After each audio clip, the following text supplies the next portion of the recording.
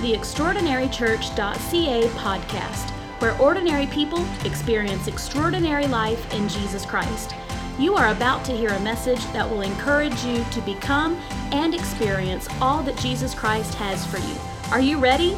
Open up your Bibles because something extraordinary is about to happen.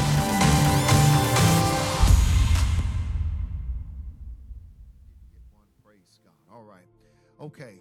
Let's open up our Bibles to the book of John chapter 12, verse 9. John chapter 12, verse 9. Praise God.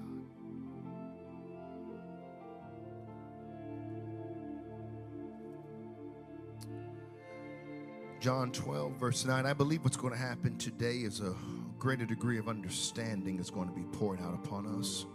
With that revelation, it's going to be a stretching and alignment. I want you to reach out in faith. I believe the Lord's going to heal today and deliver, restore. We're excited about what he's doing. We have a baptism at the conclusion of today's worship experience. We give God praise for that. We celebrate that. And I'm just thankful for what the Lord Jesus Christ is doing. Also want to invite you. We're going to have a whole lot more chairs in here next Sunday. We're going to pack this place out for the glory of God. So bring people, and we're just going to have, our kids are going to immediately go downstairs to E-Kids. So don't worry, we've got it all logistically planned out. We've got an amazing Easter planned. You don't want to miss it, and your friends don't want to miss it. You don't want your family to miss it. So be here at 3 next Sunday. It's going to be a great time in Jesus Christ. We'll have invitations to you. You can grab some from guest services on your way out, and we'll get you squared away. John chapter 12, verse 9. Now a great many of the Jews knew that he was there, and they came, not for Jesus' sake only, but that they might also see Lazarus, whom he had raised from the dead. But the chief priest plotted to put Lazarus to death also, because on account of him many of the Jews went away and believed in Jesus. The next day a great multitude that had come to the feast, when they heard that Jesus was coming to Jerusalem, took branches of palm trees and went out to meet him and cried out, Hosanna! Blessed is he who comes in the name of the Lord, the King of Israel. Then Jesus, when he had found a young donkey, sat on it, as it is written. This was prophesied. Fear not, dear daughter of Zion. By the way, fear not is one of the most popular commands in Scripture. It's mentioned over hundreds of times. Fear not, daughter of Zion. Behold, your king is coming, sitting on a donkey's colt. His disciples did not understand these things at first, but when Jesus was glorified, then they remembered that these things were written about him and that they had done these things to him. Therefore, the people who were with him when he called Lazarus out of his tomb and had raised him from the dead bore witness. For this reason, the people also met him, because they heard that he had done this sign. The Pharisees, therefore, said amongst themselves, you see that you are accomplishing nothing. Look, the world has gone after him. So many things I could preach here. Praise God. But I'm going to preach today, Hosanna to the Lamb. Hosanna to the Lamb. Praise God. Would you one more time just lift those palm branches and just begin to open up your mouth and begin to just invite his presence in here. The glory of the Lord is in this place. And Father, we release the gift of faith in this place right now, God. Do whatever you want to do. Pour out your glory, Lord God. Pour out your healing. Let there be such a strong manifestation of your presence. It's undeniable, God. We'll give you the glory. We'll give you the thanks and praise in Jesus' name. Come on and give him glory in this place. Hallelujah. Hosanna to the Lamb. Hosanna to the Lamb. Woo! Clap those hands and give him praise. Praise God. You may be seated in the presence of the Lord. What's unfolding before our eyes is fascinating, especially for the Jews, because it would be Nisan, the 10th of Sunday, and it's the implication of this timing that frankly makes everything staggering. what I have loved is really peeling back culturally what would unfold and what would take place in a cultural context for first century Palestinians and Jews. Jesus is simply days away from his death. But his death is not on the minds of those that are near. As a matter of fact, it's not really on anybody's radar. Even his intimate disciples that knew him well did not understand. If you recall what I just read to you, they did not know what was happening. It wasn't until he had ascended into heaven and they had received his spirit that they began to connect the dots of this prophecy. But there are a couple of things on the people's mind right now. The first is that a great group of Jews had come to see him and Lazarus. Do you know one of the reasons why I believe Extraordinary Church is the fastest growing church in Canada reaching the world? Because it's all about Jesus. It's not the preaching, it's not the singing, it's not the music, it's not the amazing kids ministry, it's not the authenticity and the love that we have for others. All of those things are necessary, they're great, but it's because Jesus is here. We exist so that ordinary people can experience extraordinary life in Jesus. You won't find extraordinary in anything but Jesus. I'm here to let you know it's always been about Jesus. It will never stop being about Jesus. And if he be lifted up, he'll draw all men unto himself. I want you to know that we don't need a dog and pony show. We just need to preach Jesus. You don't need gimmicks. You just need to preach Jesus. He can handle it. He can stand on his own because he is God all by himself. We're here to preach Jesus and him only, not politics, not conservatism, not liberalism. I'm here to preach Jesus and him crucified. Praise God. We need this house to be full of Jesus. Nothing more, nothing less. I want this place to be full of passionate followers of Jesus Christ. Not of a particular ministry, not of a vision, not of a group of people, but of Jesus. However, you do need to know, you've heard people say it before, you know what? I don't come to see you is what people say. I'm coming for Jesus. And I understand the motive and the heartbeat of that statement. But you do need to understand, people not only come for Jesus, they come for you as well. Look at John 12:9. Now a great many of the Jews knew that he was there, and they came not for Jesus' sake only, but that they might also see Lazarus, whom he had raised from the dead. Yes, they were there for Jesus, but they also wanted to see Lazarus, whom he raised from the dead. Hear me, there are people that want to see what God has done in your life, Extraordinary Church. They want to see the resurrected marriage. They want to see the resurrected career. They want to see the transformation from addiction to freedom. They want to see the transformation from hopelessness to hope-filled. They want to see in an up-close and personal way the victory of Jesus in your life. Come on and give him praise. I'm thankful. I'm thankful for all those that are watching online. I'm glad you're watching online. I'm thankful for this technology. But don't you think for one single solitary moment that your presence in the house doesn't matter. You might not be serving on a dream team on a particular Sunday, but your presence matters.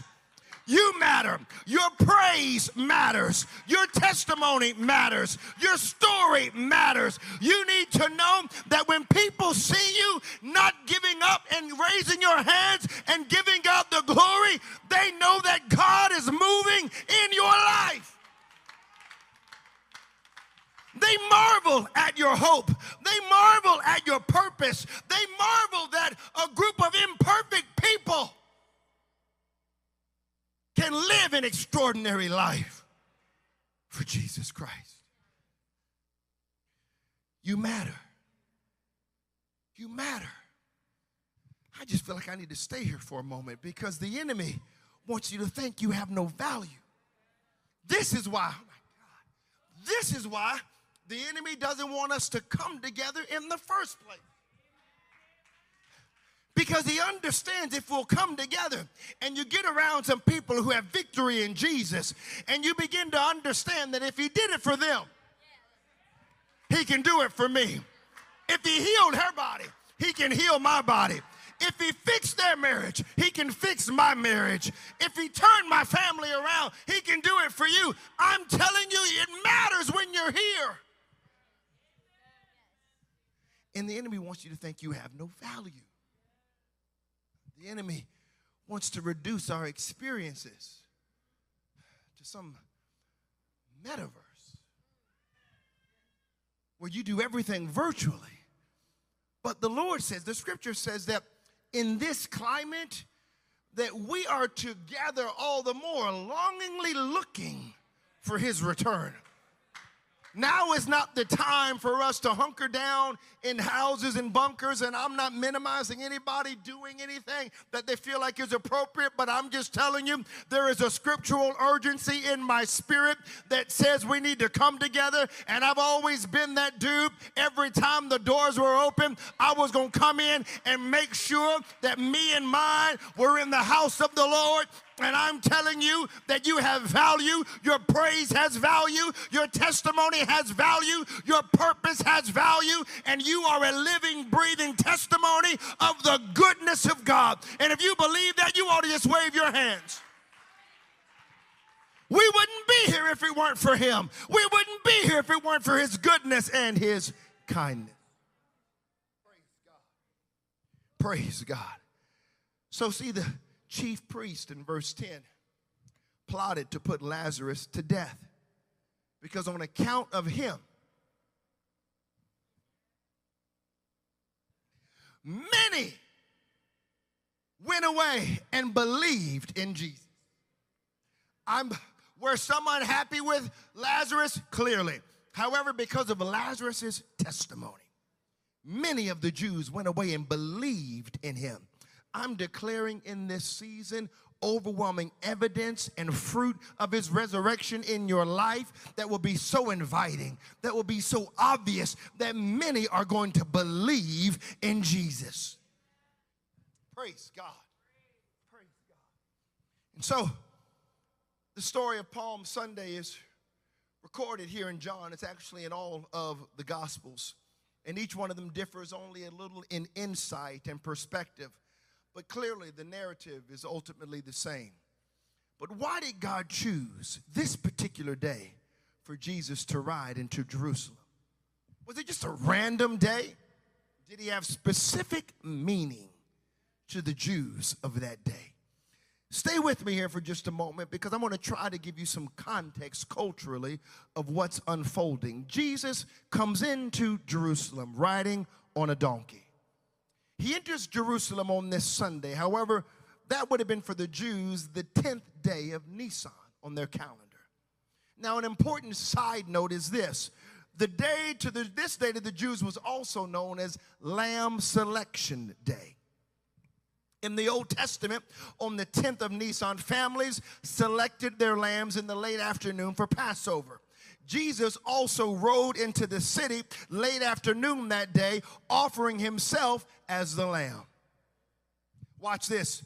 Mark 11:11, it says, and Jesus went into Jerusalem and into the temple. So when he had looked around at all things, as the hour was already late, he went out to Bethany with the 12. Now, Exodus 12:3, I want to set the stage for you in the Old Testament so you get an understanding of what's happening. It says this, tell the whole community of Israel on the 10th day of this month, each man is to take a lamb for his family, one for each household. Verse 6, take care of them until the 14th day of the month. In other words, 4 days, okay? When all the members of the community of Israel must slaughter them at twilight. Lord have mercy. I told my wife, I said, how is it I've never heard of Lamb Selection Day that we call Palm Sunday? But the New Testament writers clearly understood the significance of this as they were schooled in the Old Testament, or the Torah specifically. But Paul says it like this in 1 Corinthians 5:7. For Christ, our Passover lamb, has been sacrificed. Hebrews 7:27. He sacrificed for sins once for all when he offered himself. And Hebrews 9:28. Christ was sacrificed to take away the sins of many people. John the Baptist said, behold, the Lamb of God who takes away the sins of the world. Peter in 1 Peter 1:19, you were redeemed with the precious blood of Christ, a lamb without blemish or spot. In the book of Revelation, 20 or more times it refers to Christ as the Lamb.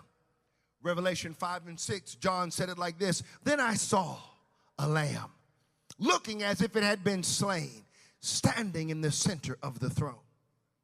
Revelation 12:11, they overcame by the blood of the Lamb and the word of their testimony.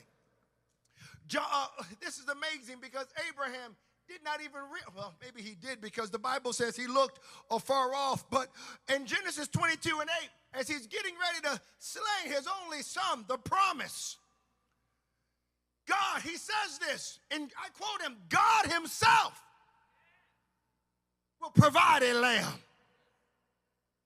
Revelation 5:12, worthy is the lamb who was slain.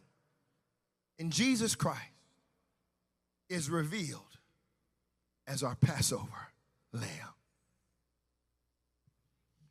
Just to make sure we don't miss this, God in the flesh comes into Jerusalem on the same day that the Jewish people had been selecting their lambs for the past 1,500 years. Jesus' arrival in Jerusalem 4 days before Passover isn't a coincidence. The lambs chosen for sacrifice by each family on the 10th of Nisan, the day that we call Palm Sunday, must be visible for 4 days before the Passover feast in order for everyone to observe and inspect the lamb's perfection.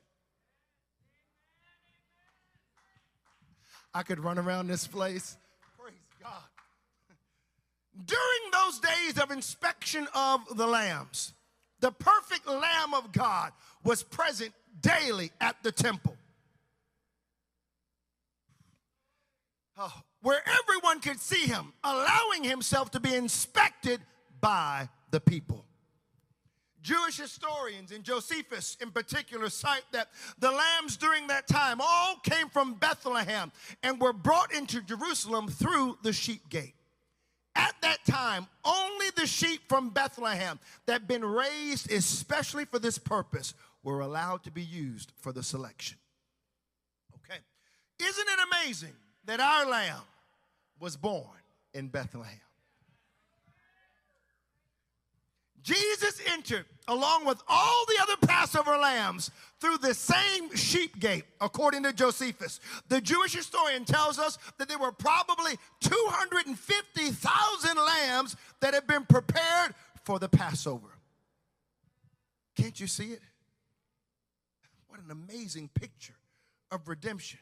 His hour had finally come. Now, here's what I want you to understand. Jesus is about to replace every natural lamb. He is the Lamb of God. He is your Savior. He is your deliverer and your healer. He is the Ancient of Days. He is the Captain of the host, the Holy One, the Mighty One of Israel. He is the King of Kings, and He is the Lord of Lords. And He doesn't just enter in the city in any old way. God have mercy. God. He doesn't come into the city the way that you would expect a king to come into a city. You got to understand the fight that's getting ready to take place here. You have to understand all of the cultural nuances because the people were expecting a king. And they wanted him to come in on some steaming white stallion prancing. But instead, he comes in meek and lowly. The Bible tells us that he's a young tender plant. That's what Isaiah prophesied. He came in and subjected himself. He made himself like us. He comes in and he's humble.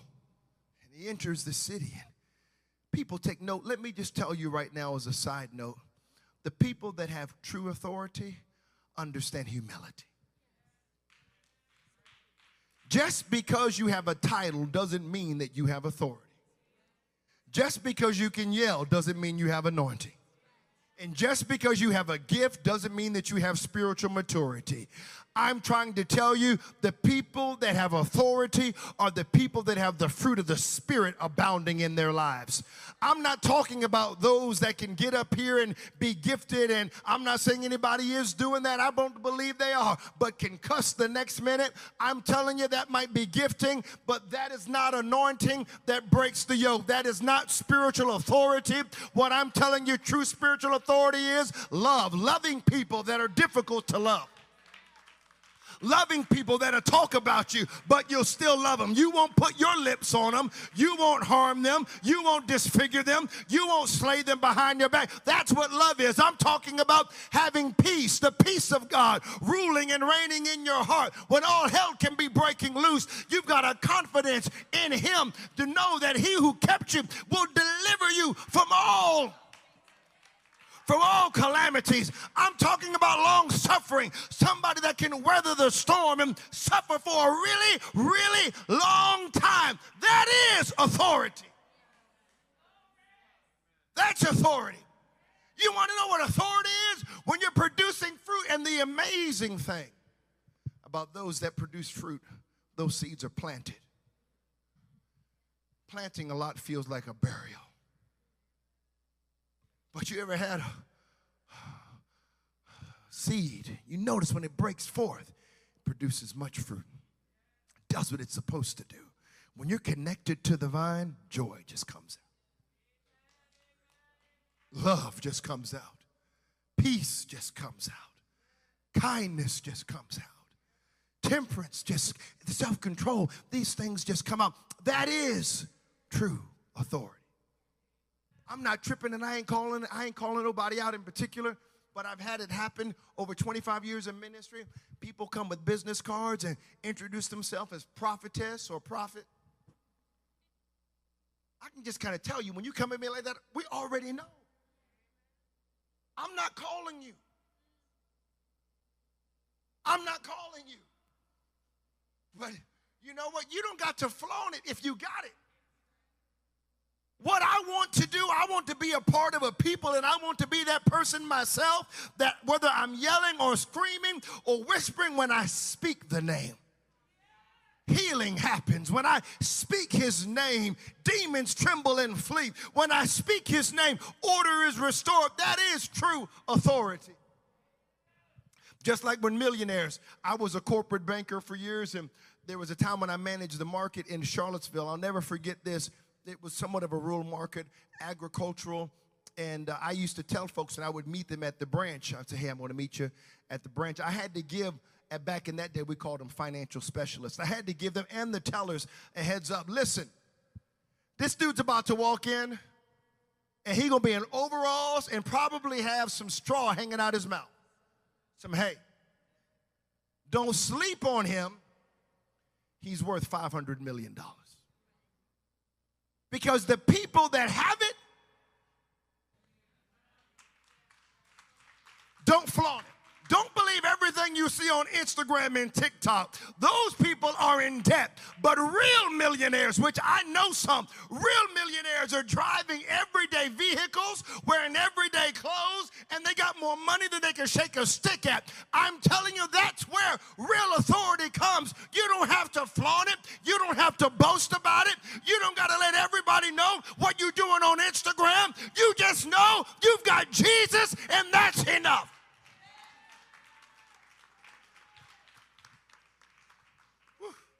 Help us, Jesus. But I don't want you to miss what's happening here. The road is extremely crowded. Hundreds of thousands. Josephus says millions of pilgrims were flocking into the city to begin the celebration of Passover.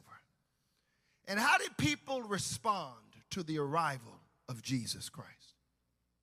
See, at the Sheep's Gate, a crowd of people began to throw their coats and branches down on the ground while shouting, "Hosanna!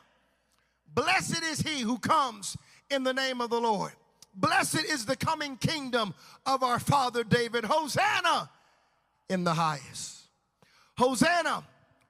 Hosanna in Hebrew means save now. And to us, when we think of waving palm branches, we oftentimes think of peace.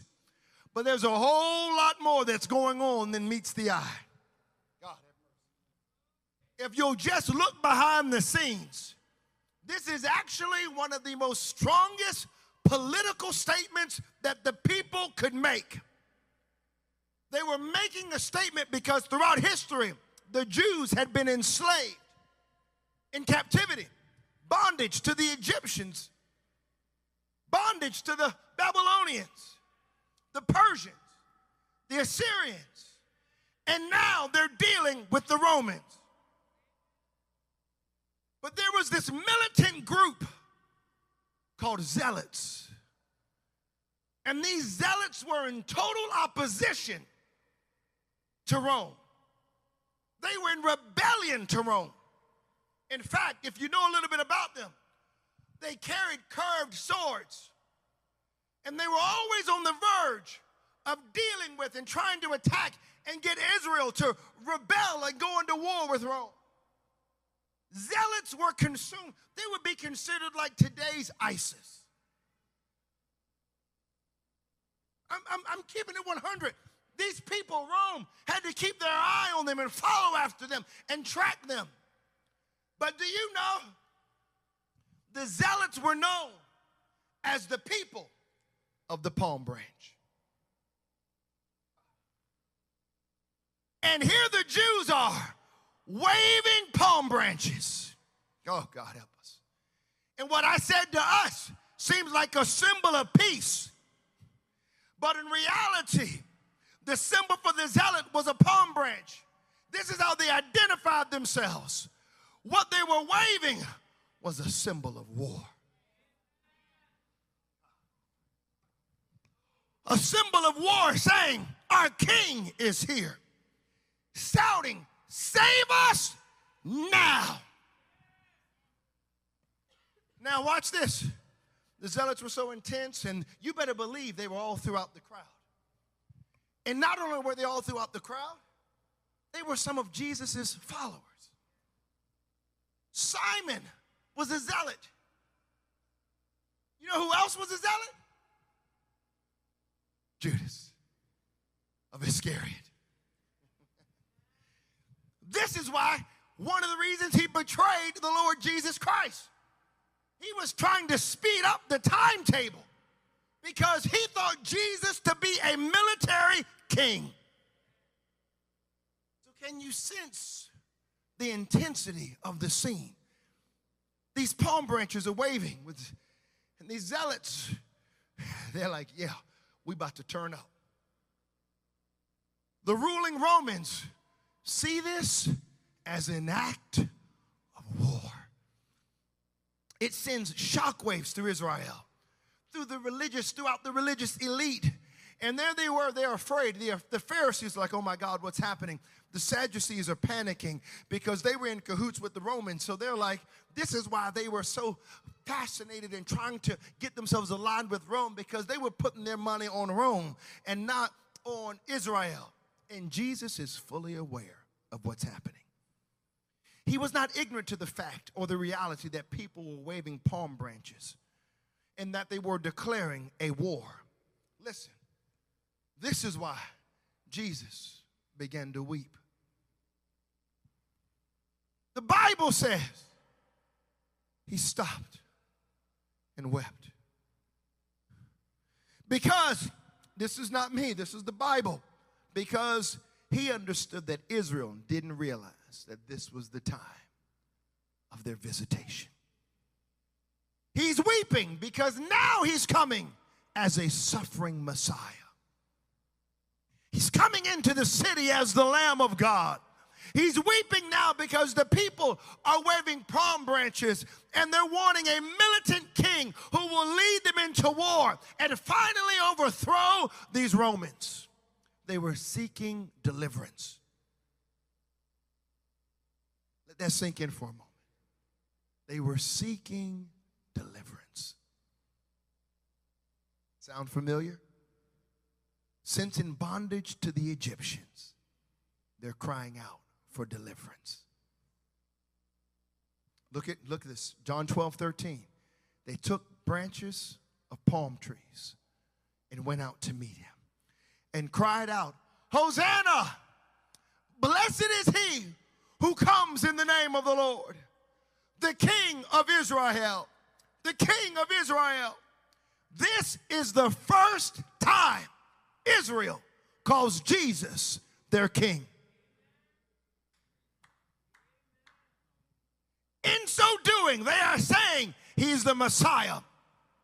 And not only are they doing it or saying he's the Messiah because they called him king, but they're quoting messianic scripture. This is the first time they recognize him not just as a prophet, but as a king. So they're welcoming him, the King of Israel. They're quoting the 118th Psalm. Look at it. 108, you can look this up, verses 25 and 26. Save now, I pray, O Lord, O Lord. I pray, send now prosperity. Blessed is he who comes in the name of the Lord. They are welcoming him to save them and to save them now. Now, I'm going to just set the stage here. I've got just a few more. I want to give you something. Watch this. If you go to the 107th Psalm, I'm going to show you how the Lord records the pattern, the habitual cycle of what the people do. Just humanity, but in particular Israel. They wander away from God and they get in trouble. They cry out to God. He delivers them. They wander away from God. They get in trouble. They cry out to God. He delivers them. They wander away from God and get in trouble. They cry out to God and he delivers them. They wander away from God and get in trouble. They cry out to God and he delivers them. Look at this, verses 4 through 8 in the 107th Psalm. They wandered in the wilderness in a desolate way. They found no city to dwell in. Hungry and thirsty, their soul fainted in them. Then they cried out to the Lord in their trouble, and he delivered them out of their distresses. And he led them forth by the right way, that they might go to a city for a dwelling place.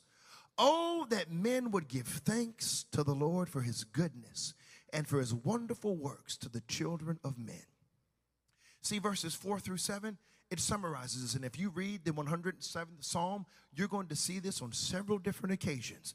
They wander away from God, they get in trouble, they cry out to God, he delivers them. But what God wanted them to do all along, open up their mouth and give him thanks.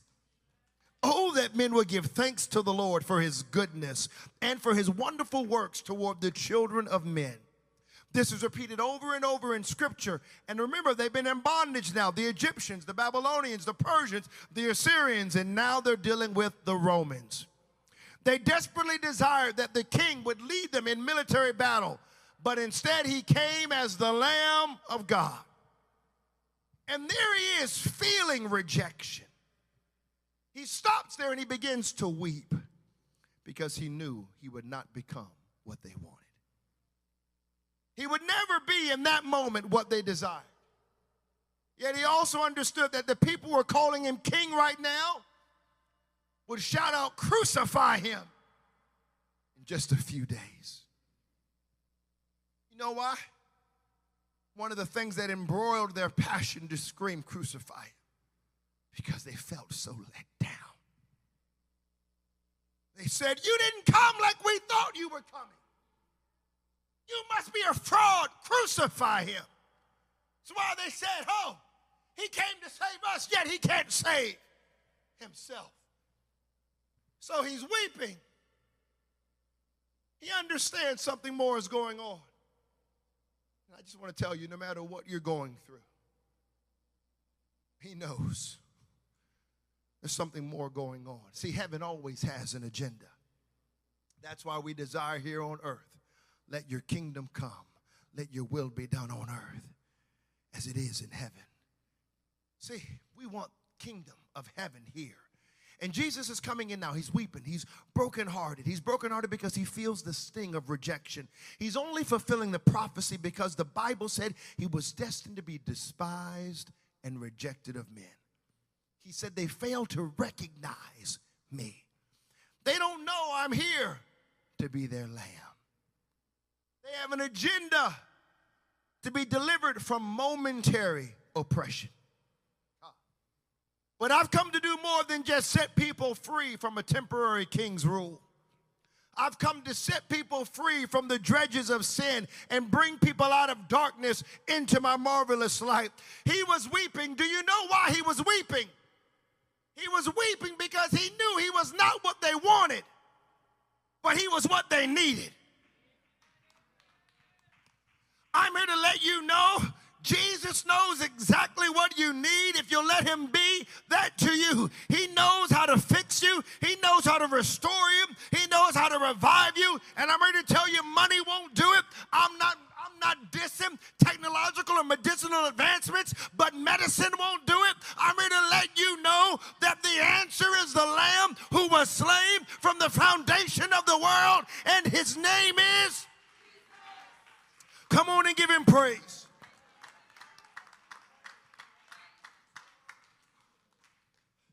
So, that's the natural lamb. But he's taken and he's observed by the family. For 4 days, the natural lamb is looked at. The natural lamb is inspected. For 4 days, the Lamb of God is interrogated. He goes to the temple. I told my wife, I kept running in and out of the bathroom. I'm like, oh my God, do you see this? I told y'all just recently, this is fascinating for me, that he went to the temple and he goes, y'all know he's flipping tables, and the Bible says he taught for 4 days.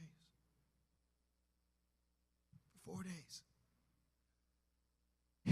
And his teaching, now watch this, watch this.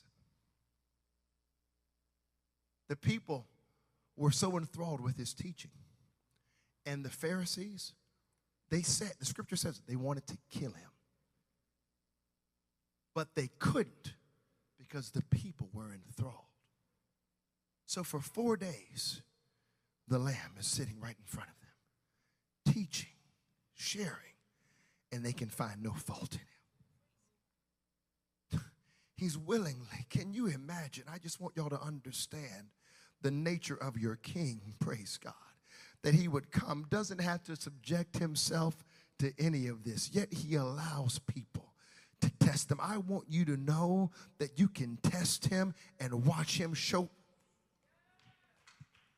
He'll show you who he is. If you need peace, he is the peacekeeper and peacemaker. If you need hope, he is our expected end. If you need to know his goodness, taste and see that the Lord is good. I'm telling you, you can test this Jesus, the King of Kings and Lord of Lords. He won't disappoint you. He won't let you down. You might be wondering and you might be saying, is there really extraordinary life in Jesus? I'm here to tell you it's only in Jesus. And once you taste and see of this extraordinary life, you'll never let it go. He'll never let you down. He'll never disappoint you. You need to just give him praise and trust him and watch God do it in your life.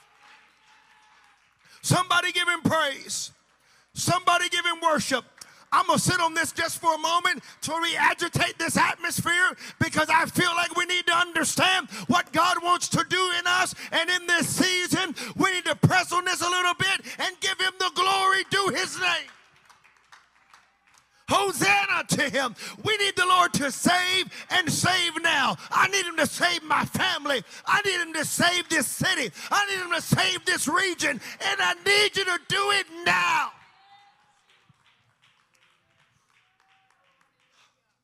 Oh my God. He's inspected. He's interrogated. At the same time, the natural lambs are being inspected and interrogated. It's amazing how these things coincide.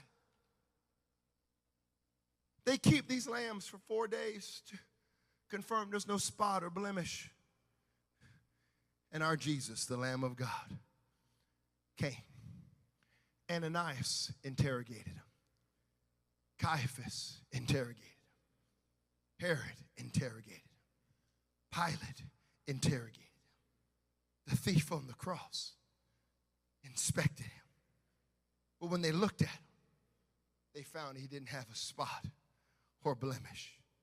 But he was the Lamb of God that would take away the sins of the world. Did Pilate not say, I find no fault?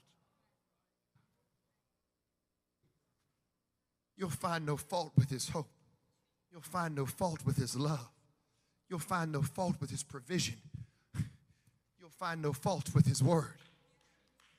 You'll find no fault in him. He is perfect and complete. His love will never leave you lacking. His purpose will never leave you unfulfilled. His dreams will never leave you unentertained. I'm telling you, his plans for you. There's not a problem with Jesus. There's not a compromise in Jesus. He's a holy God and he is a worthy sacrifice. That's why you and I can't let Jesus down, because we were never holding him up. He was holding you up, and he is a worthy sacrifice. We're not redeemed by our works. We're not redeemed by what we did. We're redeemed by the precious blood of a Lamb of God who was slain for you and I.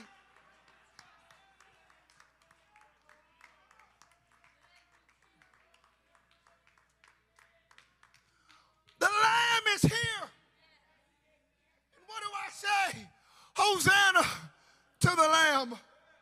Save and save now. And for some of you, there might be some of you who feel like the zealots. Lord, I need you to take war. I need to go to war right now. I need to go to war with my praise. I need to go to war with my trust. I need to go to war because of the hell my family is facing. I need the King of Glory to save and save now. The things I'm up against, the things my babies are up against, I need the King to save and save now. Hosanna!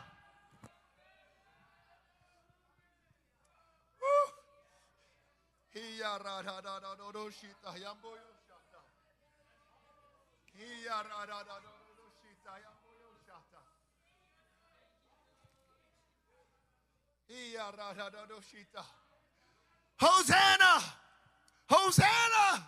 Hosanna to the Lamb. The precious blood of the Lamb,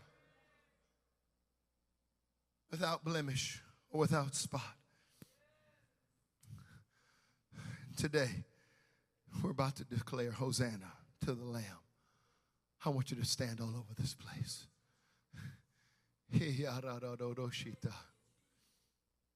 Thank you, Jesus.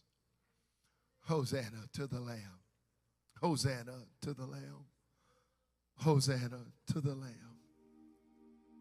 The perfect Lamb that was slain.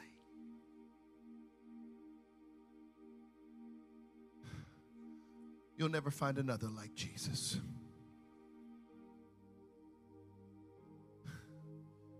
The more I study and immerse myself in this book, the more I find how perfect it is. It is the infallible Word of God. Yeah, people have said, it was written by man. It was written by man, but man is not the author. My Bible tells me that holy men of God moved. As the Spirit of God moved upon them, they recorded the Word of God. you'll find no fault in this. From the beginning, you have to understand, from the beginning. See, I want y'all to hear me for just a moment. In the beginning, I'm fascinated by the Gospels. But in the last year or so, maybe a year and a half, you all have noticed I've preached probably Genesis 12 so many different times. But if you go back, God created everything. God spoke. He creates all of this stuff. And he creates man. He wants a relationship. He's got a covenant with man. And man, you all have heard me tell you this. He speaks to things and he says the trees, they come from the ground. And if you take a tree from the ground, it dies. He's teaching us a principle. The fish and all of those things that swim, they come from the water. If you take them out of the water, they die. What happened when he formed man and he breathed life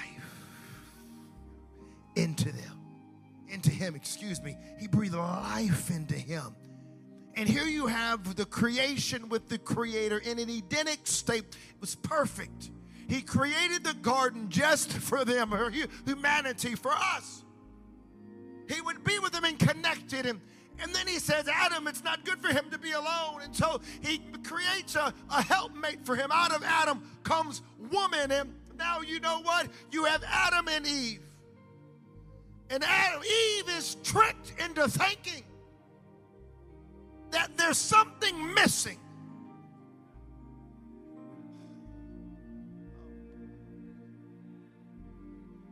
This is the problem with the Israelites. And I know we think that's the problem with the Israelites. This is the problem with us. They looked at him, Jesus, and said, something is missing. He's not as handsome as I thought he would be. He's not as strong as I thought he would be. He doesn't command thousands of soldiers like I thought he would. This is how the serpent gets Eve. And he baits her into thinking that there's something outside of him. This is why Paul makes it abundantly clear that it's in him that we live and move and have our being. In that setting, you need to understand is important because he's there on Mars Hill. Mars Hill, he is preaching to a group of Athenians who believe in so many different gods. They are polytheistic. And he says it's in him that we live and move and have our being. In other words, it's not outside of him. It's only in Jesus. And in this perfect state, when they take of that fruit, sin enters the world. Because now they think they're complete. And they realize there's this separation. Now the glory of God is no longer covering them. They're ashamed. They're naked. They have a different understanding in sin. So they're separated. I want you to see this. But the Bible says when God doles out the punishment, he tells the serpent that the seed of a woman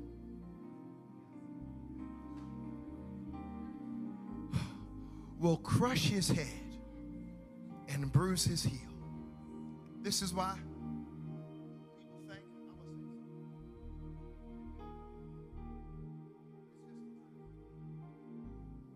people think, I'm just going to tell you the truth, this is why abortion is spiritual.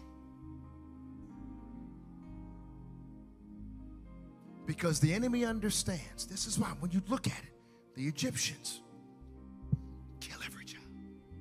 Herod, kill every child. This is why they offered them up even to Molech. Kill them. Because the enemy understands that the one who is going to defeat him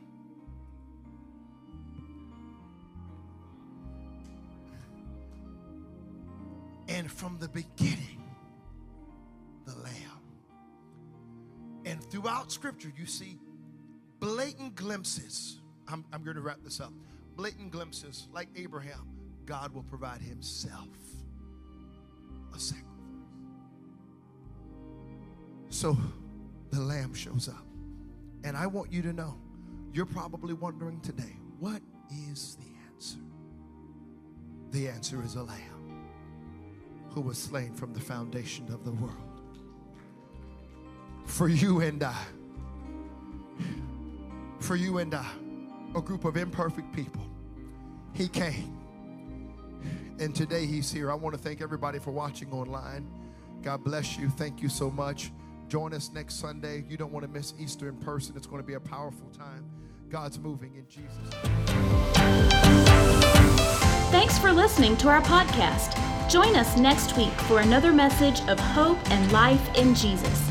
If you like what you just heard, we hope you'll pass along our web address to all of your friends, extraordinarychurch.ca. We are a young church plant with a lot of people living an extraordinary life in Jesus. If you're looking for a way to become better connected to what God is doing, email us, info@extraordinarychurch.ca. We'd love to hear from you.